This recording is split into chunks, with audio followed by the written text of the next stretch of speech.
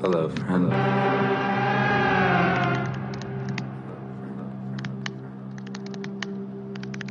Hello, friend. That's lame. Maybe I should give you a name. What I'm about to tell you is top secret.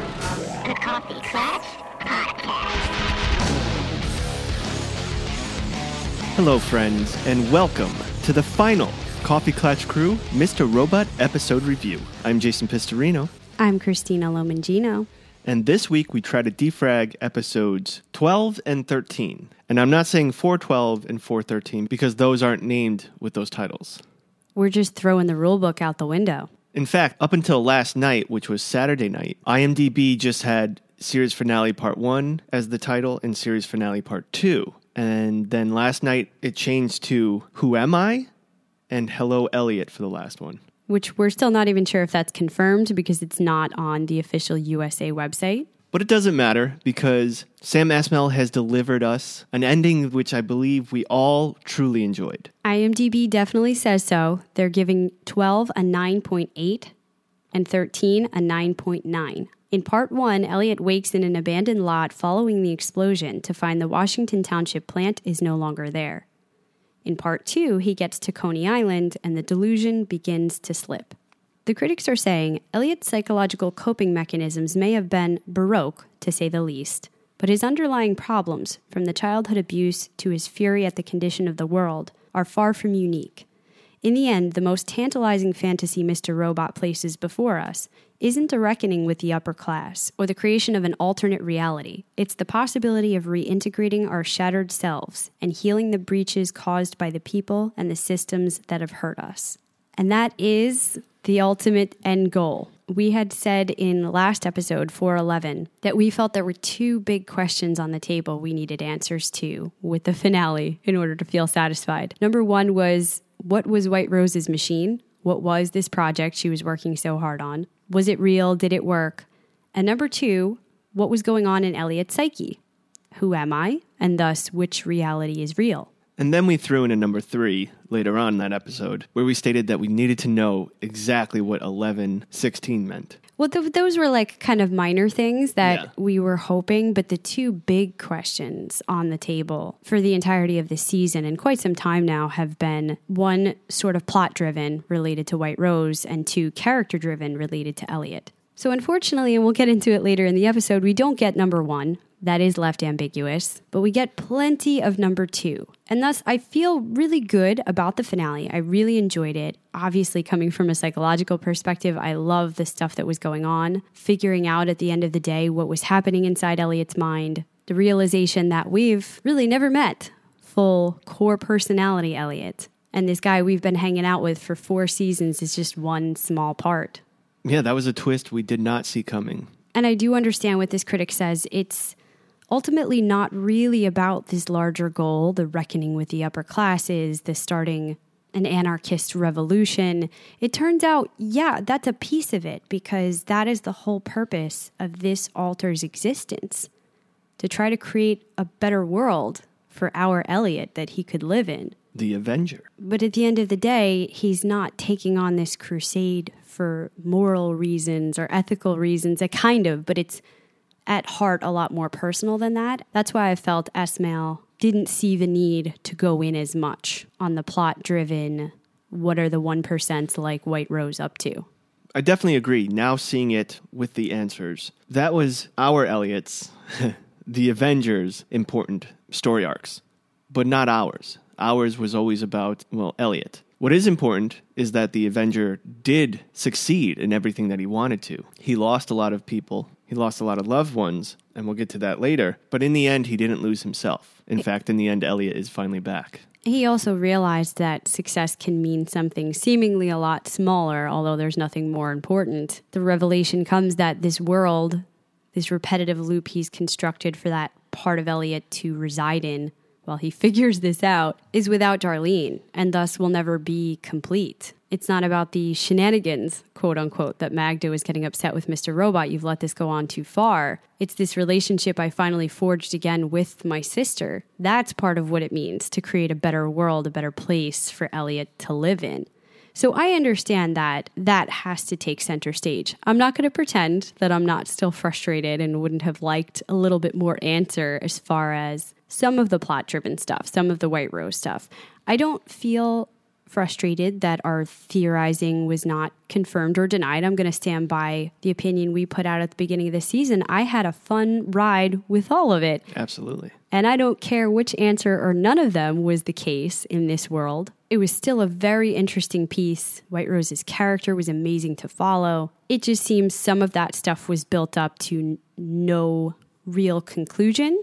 And in looking back now, I think that if that wasn't going to be a huge piece of it, there are perhaps some other psychological aspects I would have liked to dive a little deeper into instead with the show. And I do see that Esmail was using that as a red herring, right, so that we would follow that. But I was afraid that that might be the case. And now you're missing out on some of the stuff that could have contributed a little bit more to who is our Elliot at the end of the day, such as the character of Magda, which I think is a big open-ended question within this series that we don't know a lot in real life about her or the state to which she exists as an alter for Elliot. We did get a little bit of an answer for that. Just enough, I believe, to make it sit well in my head as one of his alters, why she was brought up and brought into this world. The Magda personality, that is. Well, we know that she is the formulation of the Persecutor, which we'll get into a little bit. And we talked earlier on this season about some of the typical types of alter presentations with dissociative identity disorder. We brought up all of the ones actually that Elliot winds up utilizing, but that's a very simple kind of answer, that she is the representative of the abuser or the abuse this person has suffered. We don't learn a lot about what their relationship was truly like when he was younger, why Darlene feels the same about her, which of that stuff that we saw in flashbacks was totally real or a product of Elliot's memories. What kind of larger purpose does she serve inside of his mind? Which again, there's glimpses like scenes of the boardroom, but it's very, very brief. I mean, even the inner child Elliot got an episode this season, or at least part of it, to take our Elliot on the journey with the key. So those are some minor things that I would have liked to see, but on the whole, I thought this was a good finale. I thought this was a great finale. I thought it was beautiful. From the scoring throughout both of these episodes, that thrilling horror type to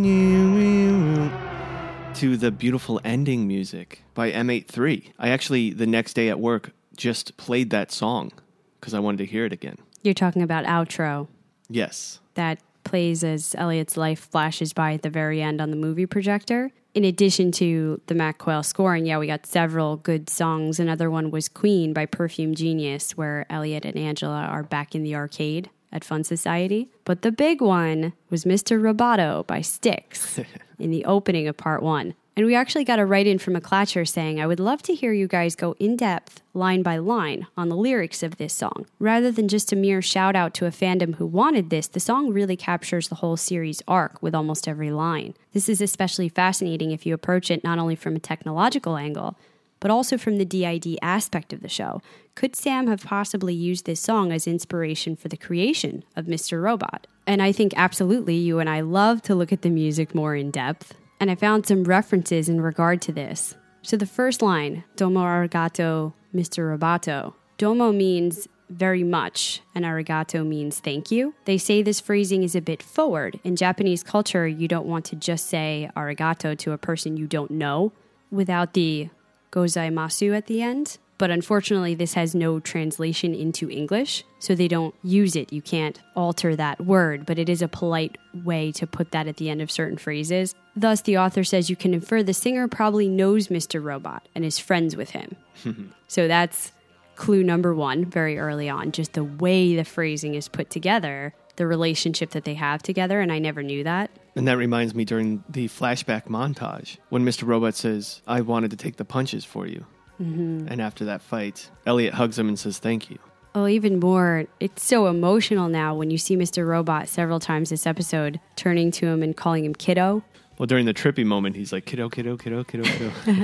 Oh, yeah, that one's scary. Well, the next line, Mata Ohima, literally means see you again. It's an informal way of saying goodbye to someone. This says that most English speakers know that sayonara means goodbye, but they don't realize it carries a final connotation. like I never intend to see you again, which makes it a bit rude to say to somebody. It has friendly uses, but apparently if you say it to a boss, a loved one, somebody close to you, it's almost a passive-aggressive fuck you. Like, we're done? Well, like, I hope I never see you again. Yeah. Well, that's why in the 90s, those action flicks, they'd be like, sayonara, motherfucker. I guess so, but I just didn't know the intricacies of the language mechanics here. And of course, the lyrics go on to say, we are alive, full of energy. We are working with a battery now. It's nothing but mechanics. We'll play it automatically. We are anything you want to do. We are tuned just to do it. Thank you very much for your help. We can't live without you. That does fit perfectly. And the last line translates to, I want to share secrets with you. Hello, and there friend. are certainly many that come out in the course of this episode. So thank you for asking for that deep dive, Stephen. Well, even our opening song, Hello, Friend. What I'm about to tell you is top secret. Yeah, it was That fits as baked in well. from the original, as Esmail said it was. Of course, there's some fun shout-outs, as there always are, within this show. Some people have said the final scene is a direct homage to the Stargate sequence from 2001: A Space Odyssey, when Elliot panics and all of the faces turn into Mr. Robot, as you were just saying. Yeah. That could be a call-out to being John Malkovich. There's a couple of Matrix references. There's also a few more, the last little bit that Sam Esmail could get, Back to the Future references. When our Elliot gets to this seemingly perfect world, The loop. that is reflective of when Marty McFly gets to the future. And he's walking around and he's looking at everything. He's crossing the street and then almost gets hit by a car. Same thing happened to Elliot. The corner cafe, following his father home, speaking to the kid. There's a lot of little I think winks. that's probably the biggest one, Back to the Future.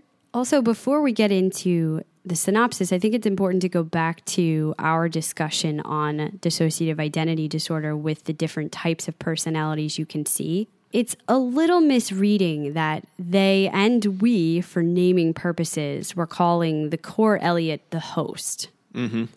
That's how they're utilizing it. That's not true. In fact, that's a separate type of person within the system. It's the one that's most often present and in control, who deals with daily functioning. So that can be the core personality, but a lot of times it's not.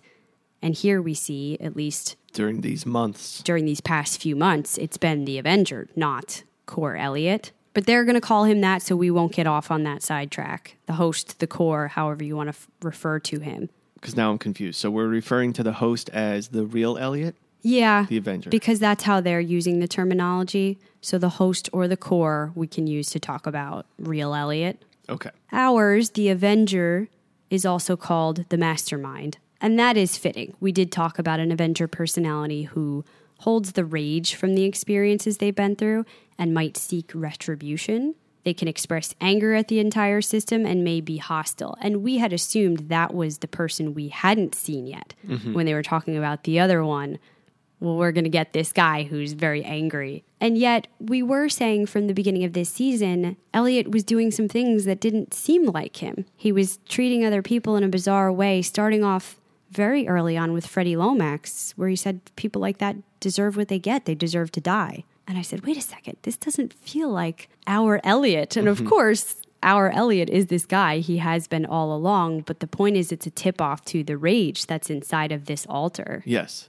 And we've seen it in moments. Remember when he freaked out on us in the train and grabbed us by the head and threw us down? Mm-hmm. That was cool. The way he got at certain points with Darlene throughout the course of the series and definitely this season. Looking back on everything, I want to rewatch this if we ever get time because so much more makes sense now. And the hoodie is very emblematic. It is super important. Not that the switching was happening every single time here, and that's an indicator as we thought it might be. It's his cape. Yes, very true. But it is iconic of this altar to the point that Mr. Robot brings it to him on the beach. That's right. Yeah. This is your sign. And maybe there could have been some times where there was some breakthrough or bleeding of core Elliot. Just because he's being pushed into a box doesn't mean there's times where part of that can't be coming out. Perhaps, but I don't believe we ever met him or saw him. Not fully met him. No, I agree with you. There's been a lot of talk about that and people wondering when did the Avenger really come to the fore. There could have been, again, some time early in season 1 where you saw little bits of core Elliot. Maybe, yeah. But I think he was coming out from the beginning of this series. I think that's the story we were telling, and that's kind of the point, that we've never met full, whole, integrated Elliot before. And that is what I love about the ending of the season. It wasn't just a dream. It wasn't something that we've seen before. It wasn't he was in the hospital the whole time in a coma. We didn't see this coming. And similar to the way you walk out of Matrix for the first time, and you're like, wow, I didn't see that, and you think about that all the time. It's the same slam dunk here. I didn't realize we never met Elliot. Yeah, so he was asleep. That part of it that we kept trying to figure out, how could he be asleep? Is it a coma? Is he in an institution? Some of what we're seeing can't be real. Well, it was real, but he was also asleep, tucked down into his mind somewhere, stuck on a repetitive loop. But a really nice one. A really nice one, but we will get to that too, because we had surmised last time the okay, go Elliot was not going to be a real representation either of the real Elliot. I said, I think this is just another part of him that we haven't seen yet, the one who is maybe a little more well-adjusted to life, who wants things that are more quote-unquote normal, these goals of meeting someone and falling in love and just living a more mundane existence. He's okay with that. Well, it's the thing. Sometimes, he tells alternate Tyrell, he wishes were different. At the end of the day, he feels very lucky for it. So that is a piece of him, but none of this really looks like Elliot. And in fact, maybe at the end of the day, if you saw the real Elliot, it wouldn't look like Rami Malek. We'll get into that conversation later too. I think that's the whole point. We've gotten to see all of these different facets of him, but what will he look like if he's able to incorporate them together? We don't know. We don't get to see that. That's the next journey after this show ends. So to come back to this personality conversation, we also, of course, have the protector. The one who is easiest to figure out, Mr. Robot, created to help the person escape intolerable situations, a personality that's usually tougher or braver. And another character that, to me, feels so much more important and so much more likable now that I know what he was doing all 4 seasons. He's the one that we've really swung back and forth on. Yeah. In the biggest way throughout the course of this show, down to we were ready to give up on him. I wasn't. But when we found out the truth about real Edward Alderson, Elliot's father, and it was hard to even look at Christian Slater on screen, but understanding that this was not him, this was an introject of the idealized father. Mm-hmm. And so bent on protection, we find out that he's willing to play along with the Avenger for 4 seasons. Absolutely. Do whatever it takes to try to get this mission resolved, because he too wants a better world for Elliot. I was constantly going back and forth in my brain, trying to figure out why this Mr. Robot... Well, let me back up. A couple of episodes ago, we really learned that he was the protector when he started to unfold the rest of Elliot's past that the mastermind didn't know about. I was like, okay, so a lot of this he did to help him. He does love him. He is the protector. But why in season 1 was he so mean to him? He was almost like the bad guy, we were led to believe. The teasing him on the train when he first starts to appear, the taking over for multiple days in a row. Why was he so unlike a protector? Well, now it really makes sense because this was a new person, this Elliot that we were introduced to in the beginning. He didn't know much. He had no memory of the past, no memory of his multiple personalities, no memory of his sister, but he wanted to pull off this hack. He was the Avenger, right? Mm-hmm. So Mr. Robot, and he said this in season 1, I had to take over to make sure this was done correctly. It's almost as if I had to make sure that you weren't going to make mistakes. You're so new. Well, or I had to play along a little bit. Maybe I didn't even always fully agree with what this mastermind was doing. But out of the purpose of my whole reason for being is to protect Elliot, if this is what it's going to take to go along with this guy, to get along, I'll do that. Well, I don't think he reached that resolution till somewhere in season 2. After they were fighting and he tried to shoot him. Yeah. Their chess match. That was the showdown. And then he said, all right, let's just go along with the shenanigans. Exactly. I think he went into that boardroom, quote unquote, with the rest of the personalities. And that's the idea, the plan they came up with. We'll play along with him until we can show him the light. Get it done. Yeah. So season 1 was just Mr. Robot physically fighting with this new personality, trying to gain control and keep control. I was a little confused about that aspect of it, that the mastermind didn't have knowledge of the abuse. Because typically, this is an alter created because of all of the abuse and the things that they've gone through, who wants revenge, who wants justice, who wants to make things better. The whole reason they seek to make a better world for the rest of the system is the world they've gone through is horrible. Is shite.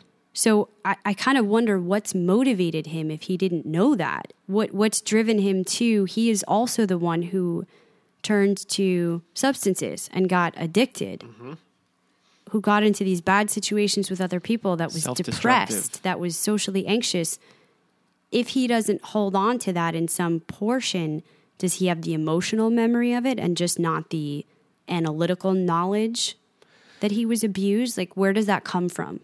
Well, if we're going to take the scene we get in episode 11, literally, when both Elliots are talking, and the host says, this is a character I made up, who was the Avenger, who was a master hacker, and on and on and on, one could say that the foundation was created for this character. The drive was already there. His reasoning was just he felt that drive to do it. It was emotional reasoning, not a narrative memory of, I was abused as a child, just the world is bad. Emotional and, let's say, a narrative reasoning as far as it was written into his story. Mm-hmm. Yeah, because that was the one part I was getting a little bit hung up on, that maybe if that had been core Elliot that emerged, and normally it's the core you're keeping that stuff from, right? It's the core who can't handle it, who originally had to be broken off. That's why you stick him in this loop, so he doesn't have to know or feel that stuff. And we, the other quote-unquote stronger alters, will hold it. Mr. Robot and the Avenger will hold the abuse for you. So it was a bit of a shock to me to find out that he wouldn't know that this would have been a revelation for the mastermind to experience. It maybe decreases the weight of that episode a little bit with Vera, that I might have preferred if that was core Elliot finding that stuff out. And then it was so hard that when he goes back and Mr. Robot's talking to him and he's crying, saying, I can't do this, it's okay, we'll bring you someplace safe. And now he goes back to the loop and the mastermind comes back out. Yes. If they found a way to do that without us knowing at the time, and just retroactively now we look back and say, okay, yeah. Or show us in a montage. Yeah. And Mr. Robot was kind of behind all of it. I think that would have been very interesting and perhaps maybe gave more meaning to Vera. I still am finding it difficult to realize what the whole Vera meaning was. It was to come to that revelation, but if that's what I mean by seeking plot-driven things and keeping us in the dark about some stuff, later, if you go back, some of the psychological meat that is supposed to be the most important part, I'm tripping over slightly because it feels like they had to fudge a couple things to keep us confused, such as that, which I think the impact would have been greater. And actually, it's the rough outline of it is there. If that was core Elliot that tried to push back out, it would have made total sense in my mind. I see a way that the Avenger doesn't have those memories. I just don't think it adds up as much. And the same thing as we said with the Persecutor, Magda. And perhaps that alter served its point a little more in the past. The inner child comes out during certain times, so it's fine that we don't see as much of them. That will happen with a lot of these alters. They don't get as much of the limelight, depending on when they're needed. And of course, this person, representative of the abuser, usually blames one or more of the alters for what they've endured. So the rest of the system doesn't really want that person around, right? There's a few things there with Magda. One, the Magda we meet, and I'm not talking about the Dream World one, when we finally meet this Magda, she's not mean. You can't take the loop characters. No. I'm saying besides that one. The Magda we see in the office. I think there's glimmers of that. She is constantly just upset with what's going on with everyone else without having a lot of real ideas or ways that they could go about this. You know, Mr. Robot's always doing it wrong, but what is the right way to do this? She is worried about their son, their real core Elliot, as they all are. But this also makes sense because that's a piece of you. So, of course, it's worried about you. But she doesn't totally bring forth those other elements of the Persecutor as you probably would see them. To some extent, blaming core Elliot. Somehow you instigated this abuse. You brought it on yourself. You did something wrong to deserve this. You need to be punished now. She wouldn't want anything to do with this mastermind because maybe we don't deserve to have that better world. I think there'd be more friction if she is going to be that representative. And if she's representative of the abuse, surely he took some at the hands of his mother, but not all of it. a lot of course. it at his father, Yeah. it's just still a little muddled for me what she is and how that factors in. And the other question I had in regards to Magda is more of a professional question, which you may not be able to answer. Why would one create a personality like this? It's not to protect them. It's not, if it's anything, it's harmful. Absolutely. It's almost something we can't stop from doing. Even though we know we shouldn't, when you've been through a situation like that, you can't help yourself but to say, did I deserve this somehow? Did I do something wrong? Am I to blame? And yet you don't want that bleeding out into every single day, every single moment. So that too, you have to compartmentalize off. Okay. So that you're not always holding on to all of that. So stick that in a box too. Have it be a separate personality. And one that maybe doesn't come out so much. You know, we could put Magda way back there. Okay, so that's one possible way it could manifest. Mm-hmm. In others, you suppress it so much that you never think about it. You actually forget about it, but it's still... Well, that would be that part of it where if you just stopped recognizing Magda to the point that you might even forget memories of it happening. But that's not Elliot's case. No. Okay, so it's a little different from I need a protector, so I build a protector to help me. Instead, it's I need to get this pain away, so I'll build this prosecutor and hopefully keep her at bay and not let her come out often. And the protector probably would be at odds trying to push her back to control her, to be stronger than her. So maybe you would have seen a little more Magda robot interactions happening. Okay.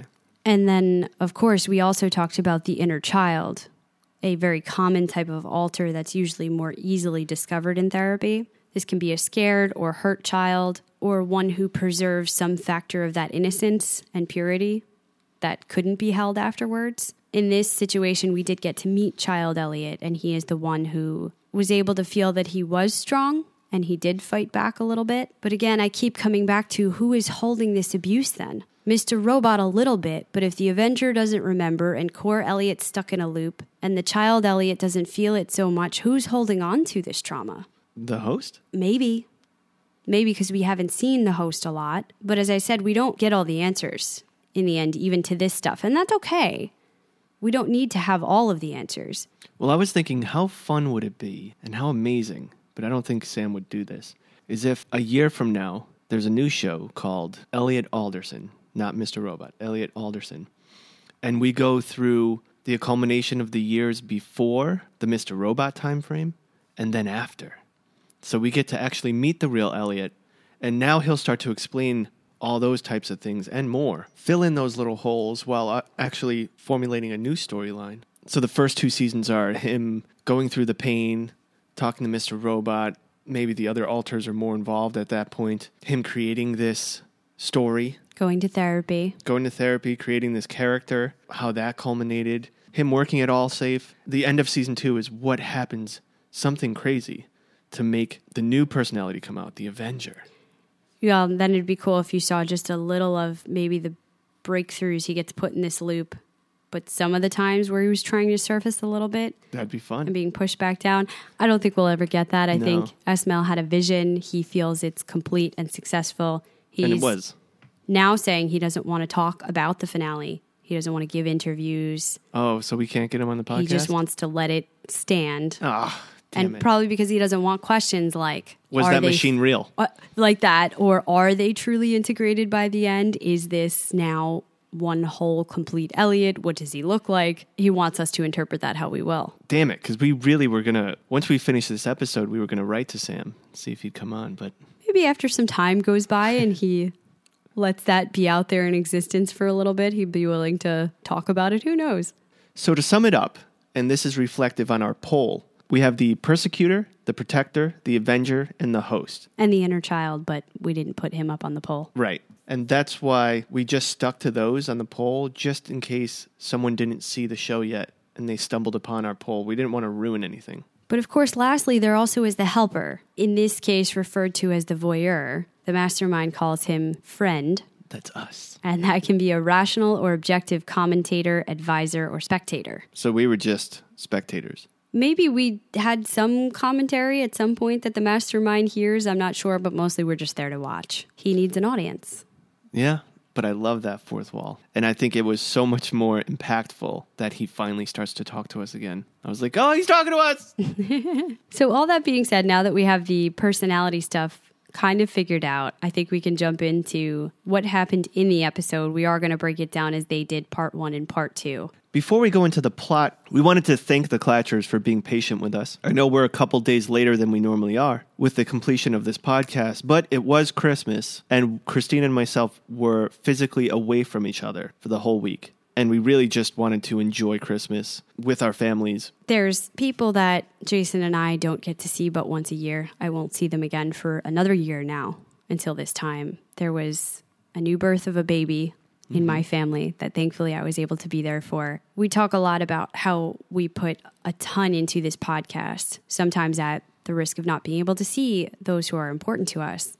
And especially at this time of year, this might sound cliched, but that has to take precedence. And what kind of people would we be if we didn't make that type of stuff a priority? That's not to say that this isn't extremely important to us. And we were excited to talk about what's happened in the finale, but we had also said in our kind of warnings leading up to this, we know we come out on Fridays now, but this one's probably going to be a little later after Christmas is over. We didn't want to just come on and give some rushed thoughts right off the bat after having seen it. This is a complex show. We wanted to be able to do our research, take down our notes, sit on it for a couple of days. This is the very last, not just season, but series finale we get to talk about Mr. Robot. So we wanted to give you the product that you deserved. Unfortunately, within that time, I have also gotten very sick. Yeah. So if I sound horrible, I apologize for that. So all that is to say thank you very much for being Clatchers and for following us through this journey. We believe that this is going to be a long episode because we essentially have 2 episodes worth of plot. So I think what we're going to do, if it fits, is I'm going to end this podcast after part 1 so that I can edit it and get it out sooner. And then part 2 will still be recorded tonight, but I'll start editing that after. And this way, even though it's broken up into 2 podcasts, this way you get some content quicker. And part 2 will also cover our overall thoughts towards the end on the series as a whole, not just this season and the finale. And the Clatchers, comments, and all that will be part 2. So part 1 opens up with flashbacks. We see a bunch of quick scenes, Elliot jumping out the window, his mother is gone, leading up to him going back to the Washington Township plant, the meltdown, and the red screen. I love that they started it with the red screen. And then our Elliot wakes up laying on the ground, still shaking from the tremors of the earthquake. He says, "Hello, friend. Wait, you can hear me again? Have you been there this whole time? I was so focused on the hack that I thought you were gone. After what just happened at the plant, I thought I was gone too. We're dead, right? There's no way we survived. But then how am I talking to you? And if you're here, where's Mr. Robot?" Oh my God, I literally just wrote, he's talking to us again. Another indicator, though, how these are all facets of his mind. Well, if I'm here, you must be here too. And thus, where is Mr. Robot? We can't exist without each other. Also, at this point, I was really excited because this was the first indicator that some of our theories were starting to unfold in front of us. And it wasn't just our theories, it was the Clatchers and other people said it too. But the fact that the earthquake was Elliot coming into this world. So what he sees now, it looks like the place where the Washington Township power plant was, but instead a sign shows Washington Township Community Center coming soon. It's a nicer, more perfect world. Elliot thinks that's impossible. There's no way White Rose's machine worked, right? And this is where they have you questioning, yet again, from the end of last episode to the beginning of this. Did he get sent somewhere else? And a part of me wanted it to be true because I have this little monster inside of me who's like, is the machine real? Is this possible?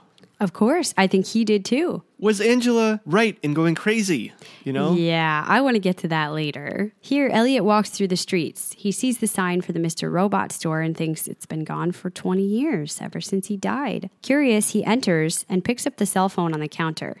It's 11:16. He hears his father talking in the back room and says, "My monster is still alive." Seeing Edward about to come out, he runs out of the store. Drops the phone, cracks it, and runs out the store. Next, he watches from behind a tree as Edward leaves the store.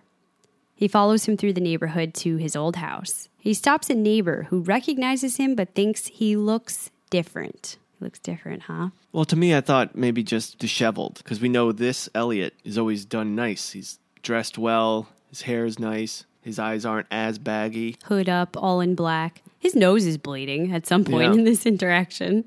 And he asks her if she knows where Darlene is, but the neighbor insists he doesn't have a sister. It's then Magda comes out and sees him, saying she wasn't expecting him until tomorrow. He just missed his father, who went to the city to have lunch with him, by the way. She thinks he looks too skinny and takes him in for lunch. Inside, he looks at pictures on the wall. No Darlene, of course. And thinks this doesn't sound like his mom. It sounds like someone who loves their son. Everyone has changed here, including him.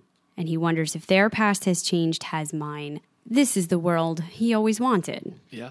It's a normal house, a normal family. His mom cares about him. She wants to feed him and ask him what's going on and why is he freaking out. Even as he says all this weird stuff to her, he wants to see his room, but he thinks his room is the coat closet. Yeah. So there's little things that have changed. That room, that window is too painful. So let's delete that room in our his brain. loop. That's just a closet. And we have a whole different room with trophies. I was a skateboarder. I played baseball. I got coding trophies. Confused, though, he now asks Magda if she remembers him having an accident when he was 8.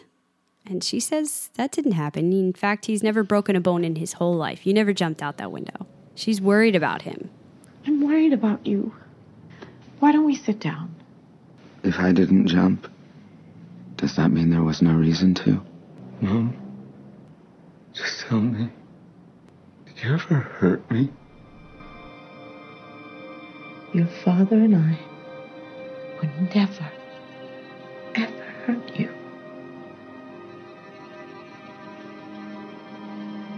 We love you more than anything. Again, reinforcing that they were both abusive to him in some fashion when he was a child. And this is a world where he gets 2 parents who love him. And he's going to have in-laws who love him too, but right now we see that part of it. And this Magda begins chalking up his odd behavior to the stress of his big day tomorrow, which is when Elliot realizes he's going to marry Angela. So he runs off to see her. He wonders if this is the world he fought so hard for, one free of all the pain. Could it be real? But he won't let himself believe until he sees Angela. Then he'll know. He goes to her apartment in the city, rings the bell, and who answers the door? Price, his soon-to-be father-in-law. He and Emily are there, and they invite him warmly inside. Oh, I forgot to say, when Elliot in his old house turns down the corner to go into a hallway, our cable did it again. I think our cable hates hallways. Elliot turning corners in hallways. Yeah. Glitched out again. So what did you think about Happy Father-in-Law Price? Well, it was good to see him again. In my head, I was like, wait, so, okay, is he not a multi-billionaire? He's a lot nicer. He settled down with Emily instead. They raised Angela together. But looking back at it now, after we've seen both episodes, I'm starting to wonder, did our Elliot know these people before? Because if he did, then he knew about E Corp, the 1% of the 1%. Did he know Price enough that this version of him would take the good parts and internalize him as the Angela father she never got to have? That's what I mean. Some of it is still kind of weird to me. I can't quite figure it all out. And that's why next year's Elliot Alderson season is going to be amazing. But I do love, we also didn't get to see much of Emily Moss ever really within the show. I mean, a couple of times, but we get a look at her here. She tells Elliot she's so happy to see the two of them finally marry. Watching them grow up, she always knew there was something special between them, but she worried Angela wouldn't see it. Elliot says, well, she did always have that bad taste in men. He then sees the photo collage on the wall, Angela's surprise gift to him. So he got her the book, and she's gotten him this. Every moment he wishes he ever had with her. Absolutely. He says he's imagined it so many times, what normal people do, get married, start a family. But then they're interrupted. Emily is confused by a call from Elliot on her cell phone, even though she's looking at Elliot. Price surmises it must be some kind of tech trick. You know Elliot and his tricks. This is the first time this episode where the tension starts to build a little bit. And you're like, oh, shit. And they let it linger. Mm-hmm. They're all just kind of sitting there looking at the ringing phone. What do we do? What's going to happen if you answer? Until Elliot hastily grabs the phone and hears his own voice on the other end. While Price and Emily watch worriedly, they experience another earthquake. The drinks knock over, Emily cuts herself on the glass, and Elliot runs out. I love the fact that last episode, this whole scene makes sense now. The glass, the blood. It was just enough last episode where you had in your head, did something bad happen here? Did someone get killed? Is there another character in this world that's going to now fight Elliot in this world to make it not as good or pure? But seeing it in this episode, having Elliot answer the phone, I think you said that. You were like, maybe our Elliot answered the phone on the other end. That was trippy in itself. But a weird part of me, and this is something I always go to where in TV shows and movies, I never want, when a character is embarrassed or ruining things, I feel embarrassed. I started to think, okay, so if this world is a world that our Elliot will end up in, are we going to learn that even given the perfect world, the perfect situations, our Elliot will manage to ruin it? Because right away, he's already acting funky with the parents. They're starting to, give that look in their eyes like, what's going on? What's up with him? And progressively, the more time he's with them, it's getting worse. He's snatching phones. He's very aggressive. That's where my brain was starting to go. Okay, so maybe that's the lesson we'll learn. You can't no matter be here. what, you can't be here. You're not good enough. I thought that too, perhaps, if this was a parallel reality, which I had sort of given up on. I never really thought that even at the end of Exit. I thought it was a simulation. Yeah. But if it were, maybe that's why people like the Dark Army believers and White Rose herself chose to kill themselves in this world because they knew they had to be this version. You can't be our world version and go to the parallel world. It won't work that way. Right. And I thought he's tried to do it opposite and it's all backfiring on him. But even in this one, I questioned the simulation theory because I was thinking he's playing it wrong. It's glitching, which he kind of is, if you think about that in his mind. He's making it glitch. He's not meant to be here. And every time he comes up against himself or he tries to break that barrier, we get an earthquake. It's the mind giving a little shudder. We can't hold up this delusion anymore. And of course, we will see those earthquakes get more and more frequent as this goes on. So Elliot runs out, goes to the subway station. We see a poster for something called Heroes that says evil never wins. Sign number 1. Elliot's freaking out that he heard his own voice, wondering, are there 2 of them? What if this world isn't mine? He goes to his apartment, finds that his key still works, looks around and thinks, this guy is definitely not me. This OK Go Elliot, his apartment, where his old burned CDs used to be under the dresser, now is a photo album. He can't believe it, and needing to learn more, he hacks his computer. This is an interesting shot where the camera starts spinning back and forth between him and the computer screen. Just searching, trying to hack himself. It doesn't seem to be yielding anything. Checking his social media, he sees this guy doesn't have social anxiety. He makes a good living. He has lots of friends. Everything in his life seems perfect, but everyone has secrets. I don't care how happy he looks, everyone has a monster, he says. He finally finds a hidden partition, a drive full of files that are blocked. F Society labeled images. When he opens them up, he sees himself. These are images.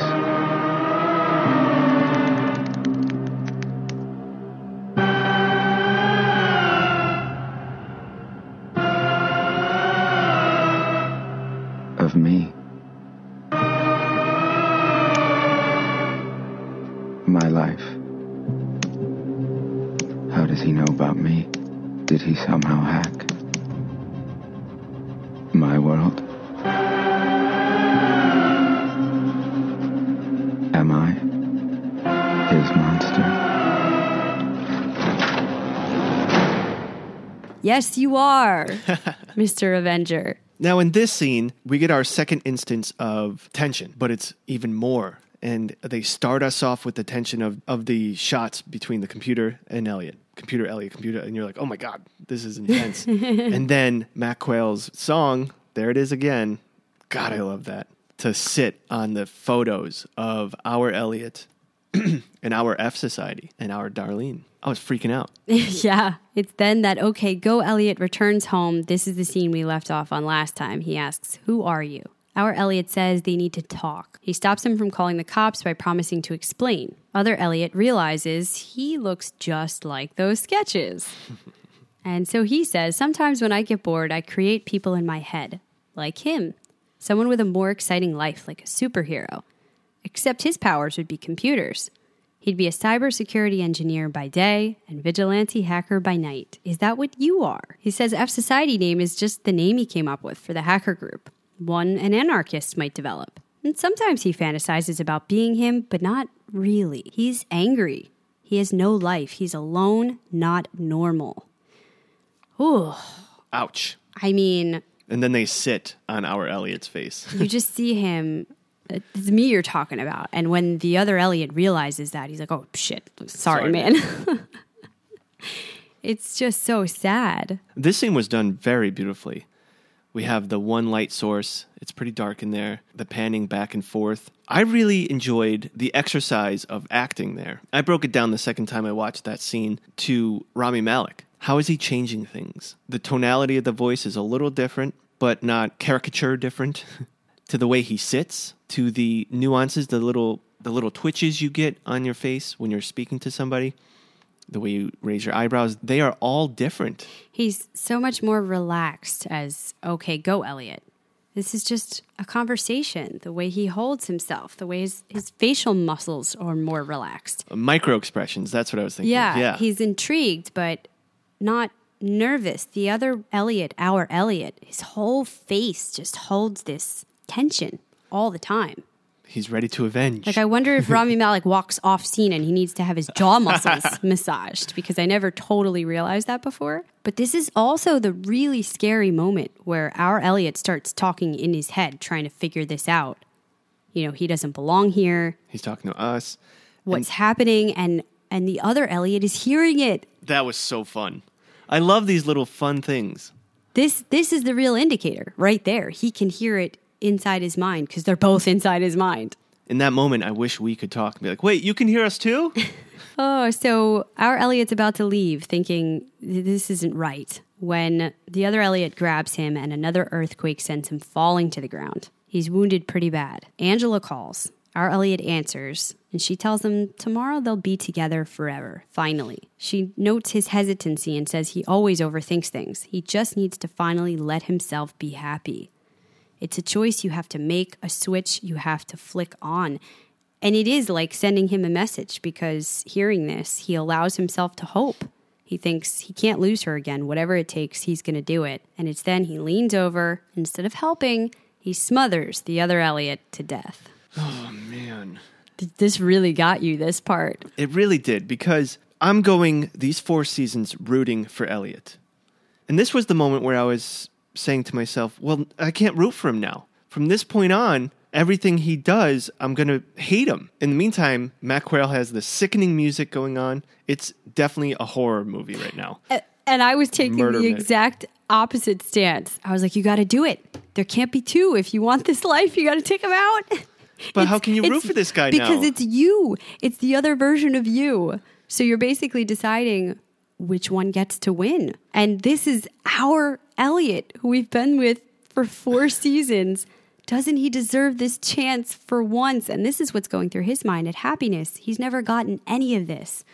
For just a moment, he wants to be able to have Angela and get married and be happy. But does the other Elliot deserve this? No. Well, absolutely not, but he's gotten to stay here for however long. So you're like, he's happy and enough. marry Angela 45 million times. Well, we didn't know that at that point. No, but he's gotten to live this life, we're assuming. Yes, of course. Where he gets to be happy. So you were like, fuck that guy. This it's one needs a shot. Remind me to never cross you. I could see in the future this being a very big political debate. Let's say 100 years from now, 50 years from now, whatever, that we are able to make clones of ourselves. Who's the real one? Well, so a lot of people have clones, and there'll be instances where a clone is killed by the host, let's say. Mm-hmm.